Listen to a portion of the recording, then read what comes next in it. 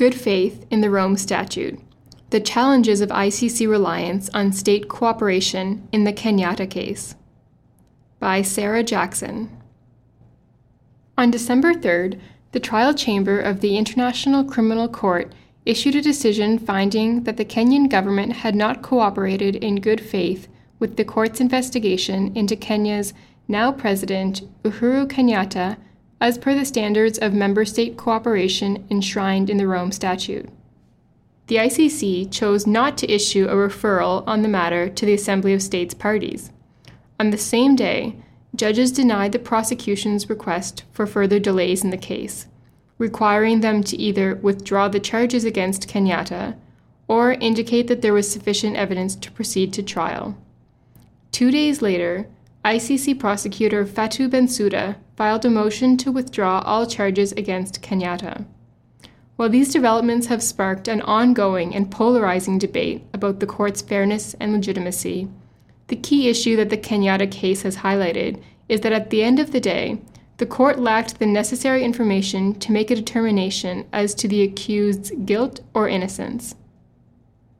According to Article 86 of the Rome Statute, states are required to, quote, cooperate fully with the court in its investigation and prosecution of crimes within the jurisdiction of the court, end quote.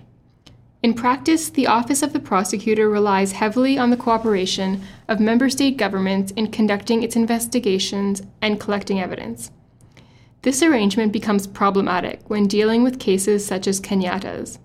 How can the ICC expect a government to, in good faith, cooperate in the prosecution of its own president? The answer, clearly, is that it cannot. Protesting the court's finding of non-cooperation, Kenyan UN Ambassador Macharia Kamau claims that the level of cooperation required of states is unclear and arbitrary.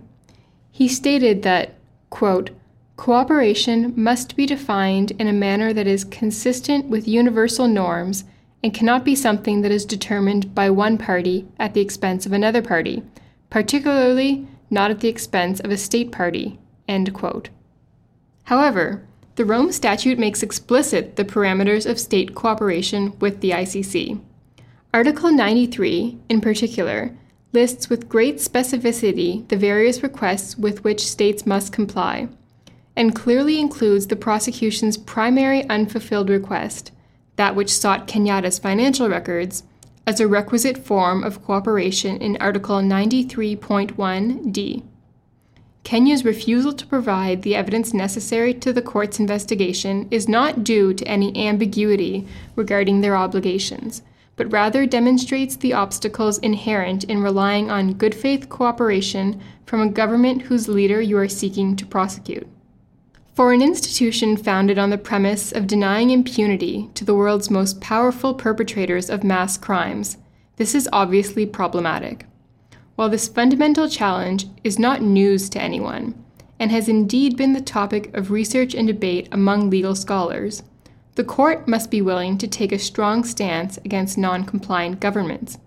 In failing to refer Kenya to the ASP for possible sanction, the trial chamber has missed an important opportunity to express, even if only symbolically, that obstruction of ICC investigations will not be tolerated.